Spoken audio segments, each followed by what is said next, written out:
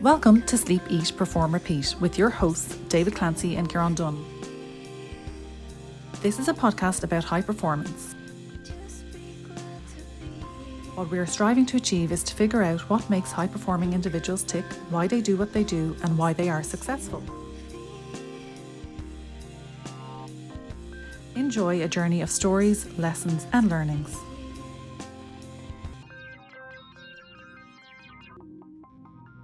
Welcome to Sleep, Eat, Perform, Repeat, episode number 77. Today we spoke to Shane O'Donnell, Clare hurling legend and PhD student with UCC and Harvard. Shane won the All-Ireland Senior Hurling Championship for his county Clare in his debut season in 2013 and played a huge role in the final victory. He was named Man of the Match. He was awarded a Fulbright scholarship to Harvard in the US in 2019, and it's fascinating hearing the story behind this. We discussed the differences between studying and playing in Ireland and the US, and his advice on the student-athlete balance. We discussed the aftermath of that individual performance for the ages in 2013, what makes hurling special, hamstring injuries, the importance of playing with confidence, and Shane's studies for his PhD, such as gut bacteria and IBS. Thanks for joining us, Shane.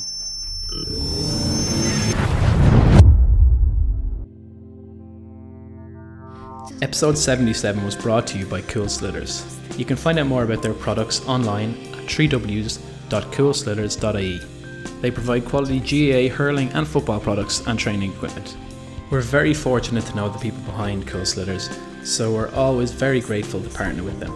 So thanks again, and please be sure to check them out.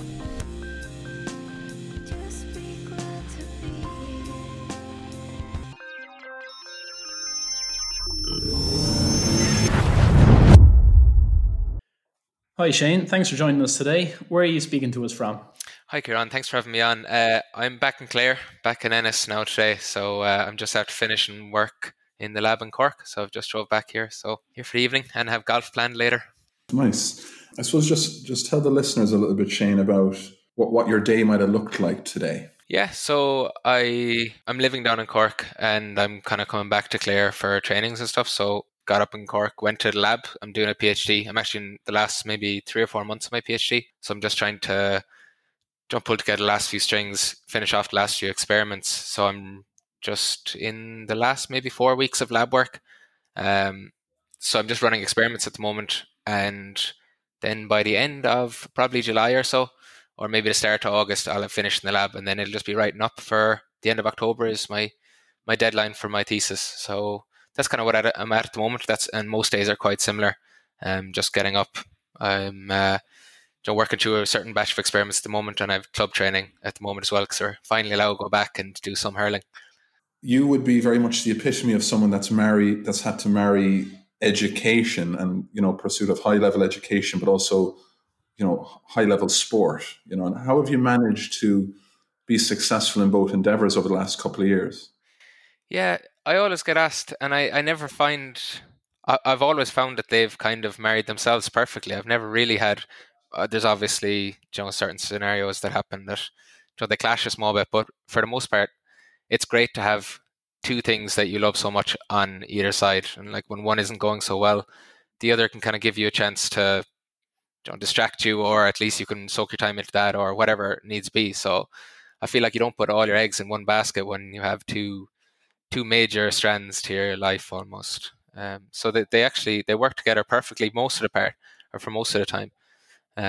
But obviously there's times where they clash, but I would find it easier to do both than to choose one and do it alone.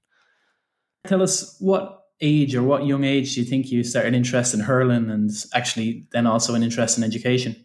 I guess like my dad would have been hugely into hurling, and that's kind of always the story. And yeah, he would have brought me along to all my trains, and my mother as well. And my eldest brother, who was 7 years older than me, would have been a brilliant hurler. So watching him develop and perform just got, like, by the time I was maybe 7 or 8, he was playing with St. Flannan's College, and watching him in big games was all I needed to think, okay, that's what I want to do. And that was at a reasonably young age of 8 or 9 maybe. So that was definitely what kickstarted the hurling, watching Mark, my eldest brother. But from the education, I think education was taken very seriously in our family, and they tried to force us into every sport, but also you had to be performing in Now, there was no major pressure put on, but we were expected because we had, we were reasonably good at school, and we were expected to, kind of do as well as we should be doing, basically reaching the potential that and my parents would have done the same. So they were just expecting what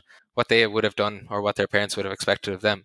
Yeah, it worked brilliantly with the hurling even at an early stage, but it was definitely early days education was expected to be at a reasonably high standard. Now, Shane, for some people maybe across the pond who mightn't know exactly how your story in hurling really kicked off, well, it kicked off with a big boom in a certain game a couple of years ago. Do you want to just share with those listeners maybe a little bit on your reflections on that and kind of what that might have been like to actually go and live through?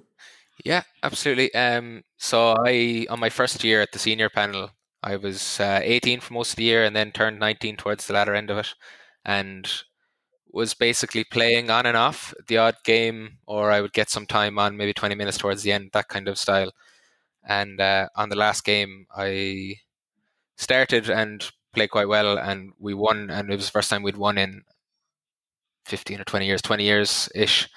And this kind of propelled our team as a whole, but also myself into the spotlight, basically. And yeah, it was definitely not something I expected, or a situation I expected to be in from hurling alone. But it was certainly a unique experience. And looking back on it, it's I have a very different outlook on it now than I did at the time. But it was definitely unique, if nothing else. Well, you're coming across a little humble because you scored a couple of goals. Now I think it might have been 3 goals and 3 points in not a lot of time. But like, what was that like? The aftermath of that? Because I mean, the expectations. Then I suppose you're coming on and you're winning, and you're a huge influential part of that process. What was it like for you after that? That's what we'd be really interested in. Yeah. Immediately after, as in the moments after, were obviously incredible, but after, in a space of weeks, I was quickly quite sick of the attention that all that brought, maybe, or I don't know. I can never very eloquently explain how I felt at the time, but it wasn't enjoyable, is how I try to summarize it. But when the hurling came back around, actually, the whole expectation just kind of evaporated.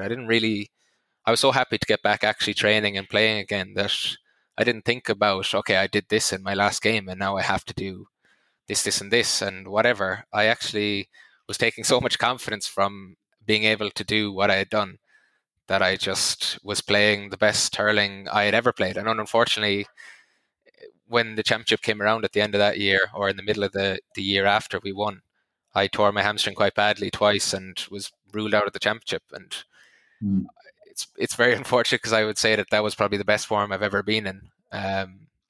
Just because I felt like, if I could do that, I can do anything, like, kind of thing. Or on the pitch, I can perform whenever I need to. And that was certainly, it was just a bottomless pit of confidence at the time, that even if I did something wrong, I was just like, okay, but I could do that. So this isn't a problem.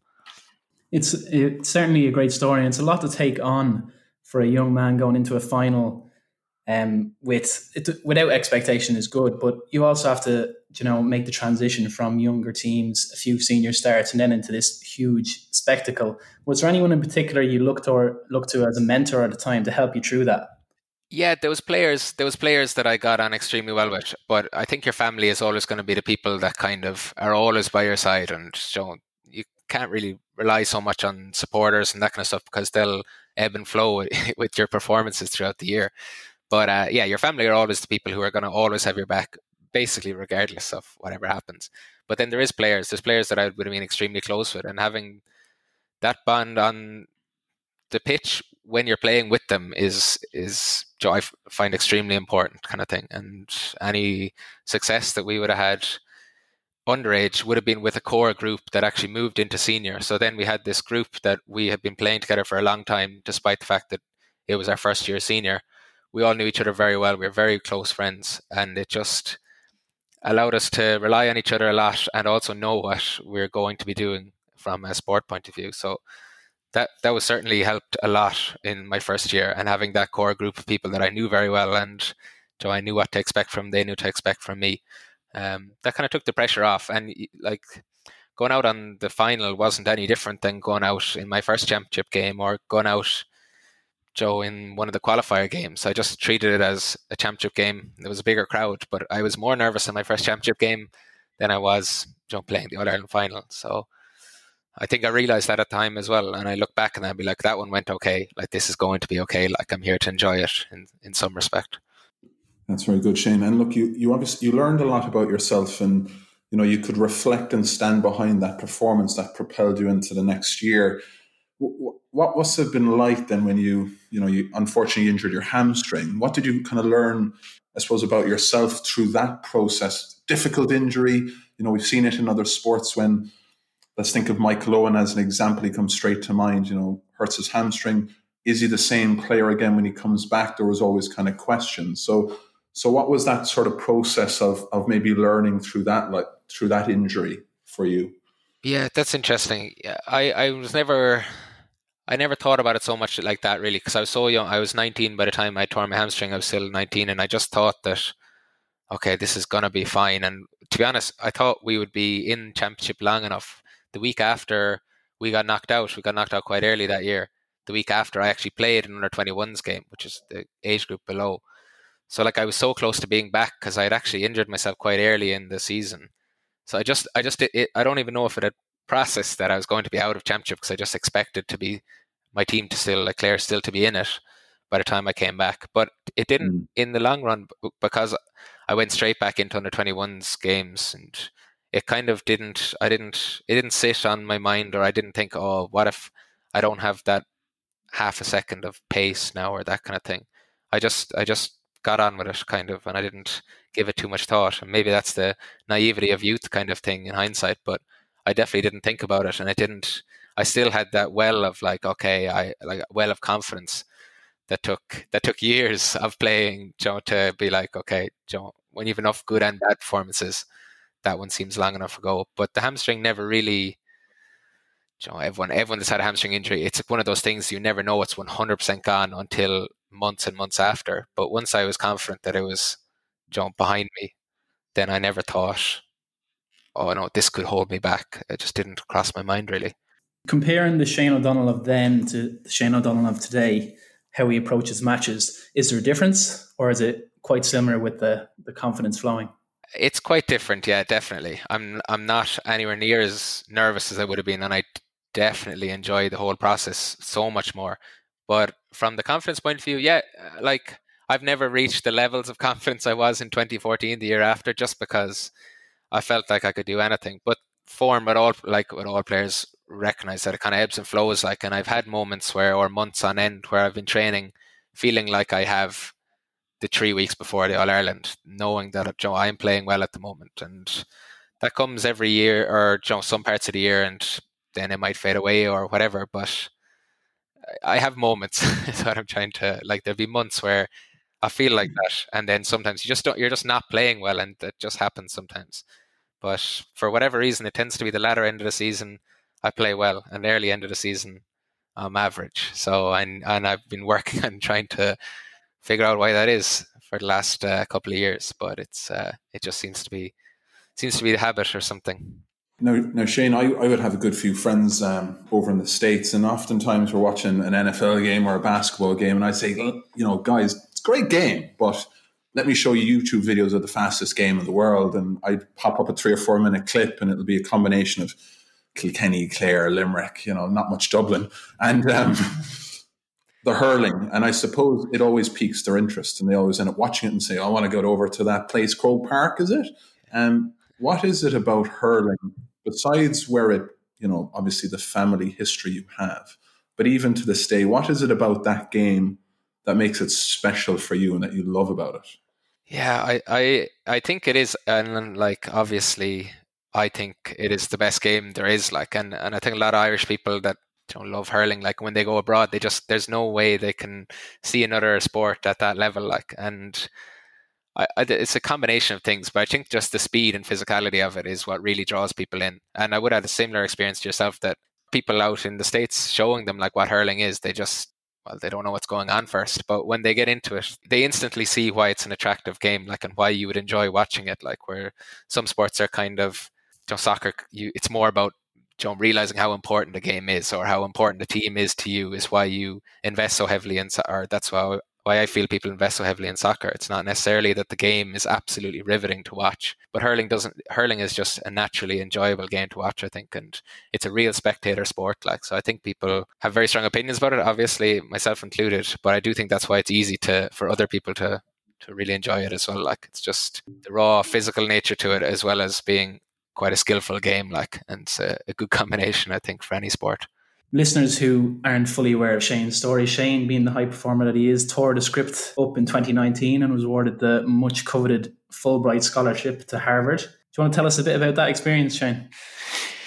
Yeah, it was, so I got to spend 6 months in Boston in Harvard, and it was kind of naively came across the Fulbright and just talked to my supervisor and was like, look, can I apply for this? And just put in an application, put a lot of time into the application, obviously, but just thought, okay, what's the worst that can happen? And got into the interview stages, and that all went well, obviously. The experience itself was incredible. I have been hurling for basically all my adult life, and I didn't get the opportunity to go do a J1 or live abroad at all. So this was my first time I'd lived outside the country for an extended period of time that wasn't a holiday. So many things wrapped into one, like, but the actual experience of going to Harvard was incredible, and just being in that environment and getting to meet people that are just doing incredible things, like, and it's the people more than the place itself, but the place itself also has a kind of an atmosphere to it. But it was just it was brilliant. It was really, really brilliant, and the American people, every person I met was just so interesting, and they were just incredibly friendly, and it was just such a great experience on so many fronts. But certainly a thoroughly enjoyable 6 months. And what did you bring back from Harvard to Ennis? That is a good question. I a different attitude towards work, definitely. The experiments I was running needed to be like you were in every day, regardless of what was going on. And that's kind of an attitude out there, that work is, spend a lot of time in the work out there, or a lot of people, all the people in the labs there, live to work kind of thing. And it kind of gave me a renewed appreciation maybe for the amount of time that people like will dedicate to science and stuff, but also an appreciation for the life that I have in Ireland. Like, I loved it so much in America, but the amount of time spent working was something that when I came back here and could balance it with hurling and could have a bit more of time around the research I was doing or whatever, it definitely made me appreciate how good Ireland is to live in, and how it seems to strike a nice balance. But outside of that, my willingness to spend time to get stuff done is definitely something that was definitely emphasized out there, and was something that I definitely brought home with as well. And outside of all of that, just a confidence that if I can be in Boston with these people working with in these great labs, like, then maybe what I'm doing here is pretty good. They're amazing people that you're talking to, but they're still the same as you and I, like, so it kind of instills you with the confidence that, okay, the best in the field aren't miles above you, like, they're just people who are willing to work hard and have good ideas and whatever. So it's not this mystical kind of like thing that, okay, they're so good that I could never attain that level. So that was probably something that just instilled kind of confidence in me. And yeah, that was probably the major thing that I came back with. Did you convert any Red Sox? Like, are you going to bring over to Clare? No, I think they're pretty staunch in the baseball out there. And as much as you show them hurling, I don't think they're going to be converting. But they promised me to come over, but I think I have to get to an All-Ireland final before they have to fulfill that promise. So we'll see. I feel like the Red Sox getting to another World Series now, it seems more on the cards at the moment. But no, there was so many people and sport in Boston is huge. Like, there's so many teams that are so successful. But I was lucky to be there during the Red Sox winning the World Series and Pats winning the Super Bowl. So to experience the sports side of things out there was a different level. And Americans take sport as serious as they take anything, and it was incredible. It was actually incredible to witness that. Hey folks, thanks for listening to the first part of the episode. We hope you're getting some value from it. What we're going to do now is hear from a former guest on the show, Jaylin Wolfe. Jaylin joined us on episode 23, and Jaylin's going to tell us what she does. Hey guys, I'm Jaylin Wolfe, a nutritional therapy practitioner. I work with all types of clients who are interested in increased performance and overall improvements in their health and well-being. I take a food-first approach to healing yourself from the inside out and to helping you be the best and healthiest version of yourself possible. You can find more about what I do at alchemyandiron.com or by finding me on Instagram at Jaylin Wolfe. Moving away from sport for a minute, you're in UCC doing a PhD at the moment in microbiology. Is that correct? Yeah. Tell us a bit about how you're enjoying being in the research, getting through that. And I think you're looking at gut bacteria and non-digestible carbohydrates. What can we learn and what can we expect to see from you? Yeah, so I'm yeah, exactly. Microbiology, I'm working at gut bacteria. So like crash course of like your gut has tens of trillions of bacteria, thousands of species of bacteria that are going to be interacting with anything that you ingest that isn't absorbed straight away. So the main portion of that is non-digestible carbohydrates. So things like sugar, something like lactose even, or if you're lactose intolerant, or inulin, which are like common in like a load of vegetables, broccoli and onions, those kind of things, or different carbohydrates that basically we don't have the enzymes to break down. So they'll reach our gut undigested. And then the bacteria there will then ferment them and create a whole plethora of different compounds that interact with our body through the cells that are there, our host cells that are actually lining the gut, and further all over your body, including your brain, in a gut-brain axis. So there's so many interactions that go on, but I look specifically at the way that carbohydrates are converted to hydrogen. As a byproduct, hydrogen is produced rather than them being converted directly to that, and the effect that has on like IBS and IBD. So it's the work I'm trying to do is basically trying to provide bacteria that will steer your gut bacteria's metabolic route away from producing hydrogen, because hydrogen is going to cause like a distension basically of your gut, which causes pain and causes bloating, all that kind of stuff. So it's basically to avoid the production of hydrogen. You just have to Exactly. Yeah, that's what. Yeah. So instead of like not, because the best way to reduce at the moment these symptoms is to just not eat a whole ton of foods, like loads of types of foods, just don't eat them.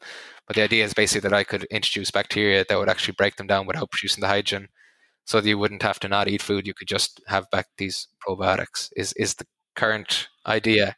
And that was what my experiments at Boston were about. And that's what I've been working on for the last couple of years. Very interesting, Shane, because I have colitis, ulcerative colitis, and my granny had Crohn's, and it runs in our family. So we'd know all about that and all those sort of symptoms. And I'd have looked a lot into gut bacteria through the years and taken different sort of things.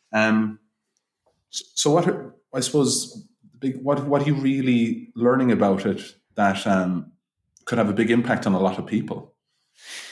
Yeah, that's interesting that you say, and there's a huge hereditary element, obviously, to a lot of those diseases. But there's so many things. Obviously, the bacteria on the lining of your gut are going to impact, any of your diseases that are gut based. But the absence of those bacteria as well is a massive part. And colitis can be induced by even something as simple as taking generic antibiotics. Like they could do so much damage to the gut bacteria that are there, that then infectious, like pathogenic bacteria could get access to your gut wall, cause damage, cause almost colitis in some situations, or even just cause IBS or whatever. So as well as the bacteria doing good things, they obviously, the absence of them can cause a negative impact. But there's so many interactions. But the work that I'm doing is kind of focusing on the hydrogen cycle in the gut. So the hydrogen cycle is necessary to actually facilitate fermentation for all the bacteria to generate energy. If you're producing hydrogen, you're increasing the hydrogen concentration, but then there's also bacteria that are reducing the concentration of hydrogen and using that for energy. So it's like a constant cycle. But by avoiding it, lactic acid bacteria, the bacteria that I work with, and they can avoid that cycle altogether, produce lactic acid from the carbohydrates, and then lactic acid is converted to these beneficial short chain fatty acids. And they're the ones that have like the positive, the talk about good bacteria, our knowledge on bacteria that produce short chain fatty acids. So there's a lot of, but yeah, it's interesting that you would have like personal experience, and it's an incredible amount of people have personal experiences with gut-related disorders. They reckon that between 10 to 12% of the global population have IBS. Like, so it's certainly not, you're certainly not on your own in that. But yeah, it impacts a lot of people. Interesting to have, well, maybe not a concrete answer, but certainly more information on the mechanics at play. Very good, Shane.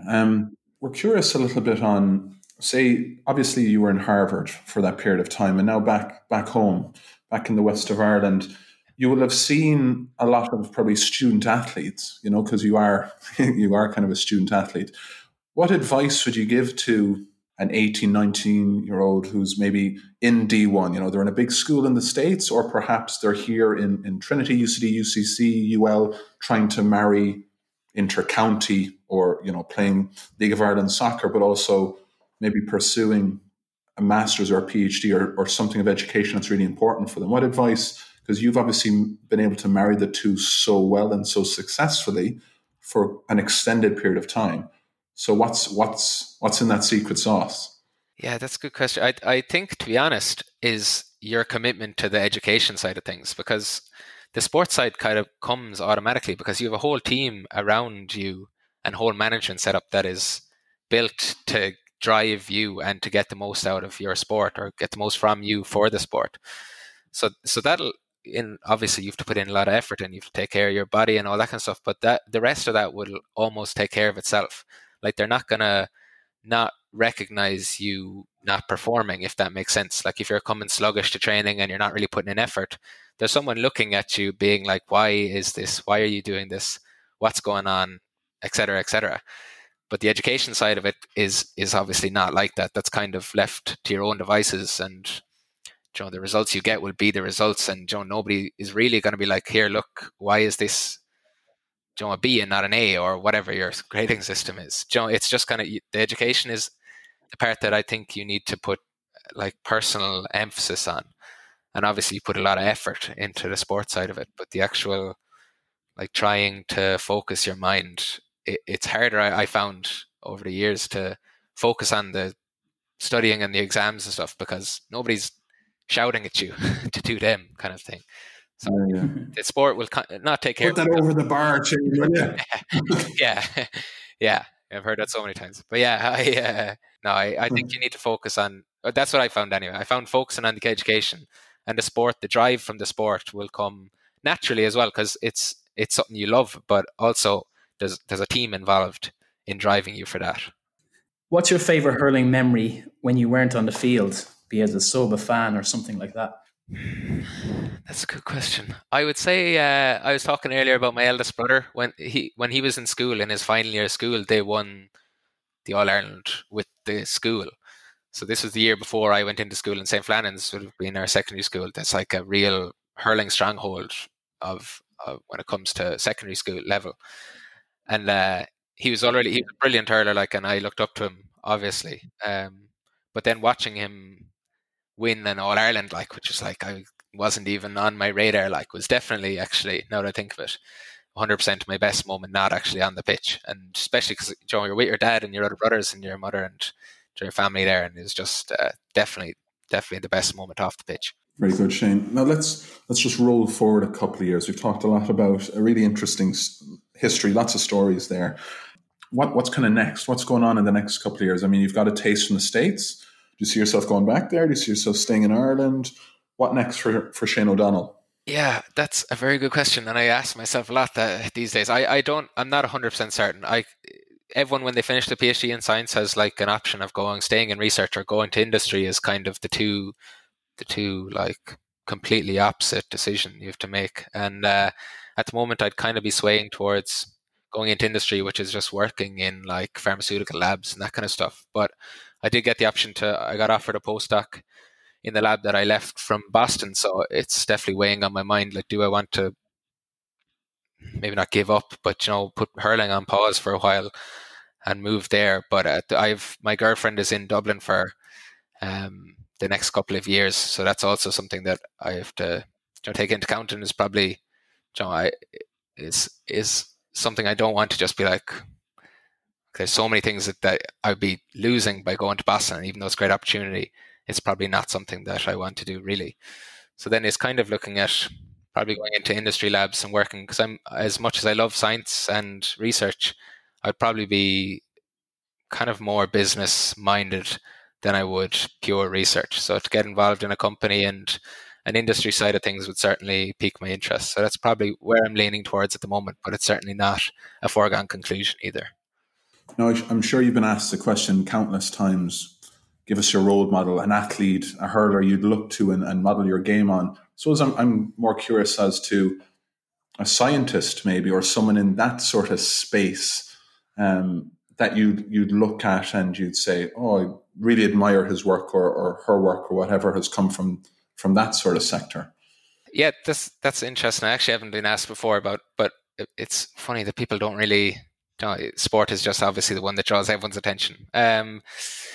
Like there's the people that you looked at when you were learning about this biology from the start, like, and the Watsons and Cricks of the world, or the people who discover these huge discoveries. But to be honest, a person who probably doesn't even realize they had any impact on me was the course coordinator. My undergraduate was genetics, and my course coordinator was Professor Paul O'Toole, and he's just a very kind of dry, but also like very friendly in his own, like, kind of just very helpful and very to the point. And he's a brilliant researcher as well. And he'd be in the field of gut bacteria and a lot of the same kind of stuff that I'd be doing, just at a better level. But he's definitely someone that I would have seen as, he wasn't giving amazing speeches or anything, but it's just a very, like, gets really good work done, focuses on what he's doing and just inspire the people around him. Like, and I find him like very interesting person, like, but I definitely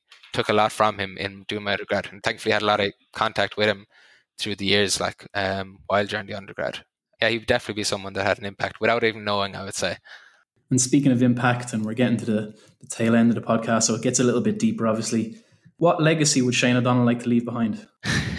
Oh, that's a good question. I like the path I'm going at the moment, which tried to encourage people to marry education and sport. I like that people associate both things with me, and that both things, or that they would look at me and say, okay, you can do both, or at least to some level you can do both.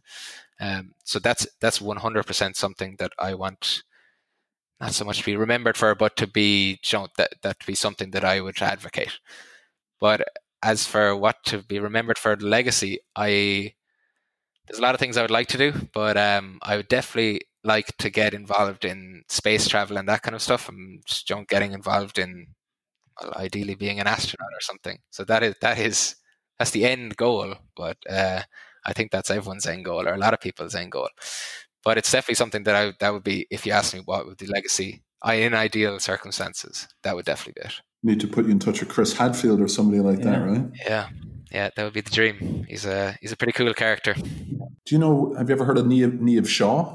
Do you know her? No, I don't actually. We'll have to connect after the podcast. She's somebody that we know who does a lot of work in that sort of space. Shane, interesting question before our final question. You've managed to play in many interesting places as a hurler in Ireland. Got the better of Limerick from time to time, unfortunately, as well, I have to admit. If you could pick one arena, one stadium, one field, anywhere outside Ireland, in the world, that you'd like to play, play with your friends, Clare, where would that be? And why? One of the great experiences I got was getting to play in Fenway Park, and got a couple of opportunities to play there, and that was definitely a fantastic experience. But if I had to pick anywhere, it would probably be the Bernabeu in Real Madrid Stadium. It's just, I'm not even sure if it's just the sheer size of the place, but I went to watch a game between Barcelona and Real there a number of years ago, and it was just left an imprint on me of being, this is an incredible arena. And yeah, definitely there. If I had an opportunity to play a game with a crowd, it would be in the Bernabeu. And it's actually being renovated at the moment, isn't it? Because that's why Real have been playing their games in the Di Stefano Stadium, the training field, because I think they're developing the Bernabeu for the next 2 years to have it revamped and bigger again. God, maybe they'll reopen it with a Clare Limerick clash. Yeah. So Real Madrid lead perfectly into my next question, which is, one we ask everybody that comes on the podcast. What does high performance mean to you? High performance, I think, is about potential, and I think it's it's really just fulfilling your potential is what I would consider high performance. And I think that anyone playing at elite level recognizes or realizes that they have potential, and then the high performance side of it is just trying to eke out every bit of potential that you have. And I think all the high performance and all the stuff that goes on is just eking those tiny bits of percentages, trying to get closer and closer to 100% of your potential. And that's kind of how I would see it. So yeah, I think it's just trying to fulfill your potential, basically, that I would consider it. Shane O'Donnell, thank you very much for giving Kieran and myself the time this evening to talk to us about your story, everything you've done to date, what's happened in the past, what's going on in the future. We're both wishing you all the best with your scientific endeavours and your work there in UCC, but also back in the kind of yellow and blue of Clare. So wishing you all the best. Thanks for your time. Thanks very much, David and Kieran. Thanks for having me on. Cheers. Thanks, Shane. Thank you for listening to today's episode of Sleep, Eat, Perform, Repeat, a story of high performance. This was brought to you by Hauora, a whole person wellbeing company founded and run from Dublin, Ireland. Find out more at hauoralife.com, spelt HAUORA life.com. Please rate, review and share the podcast. Some people want it to happen, some wish it would happen, others make it happen. The GOAT, Michael Jordan.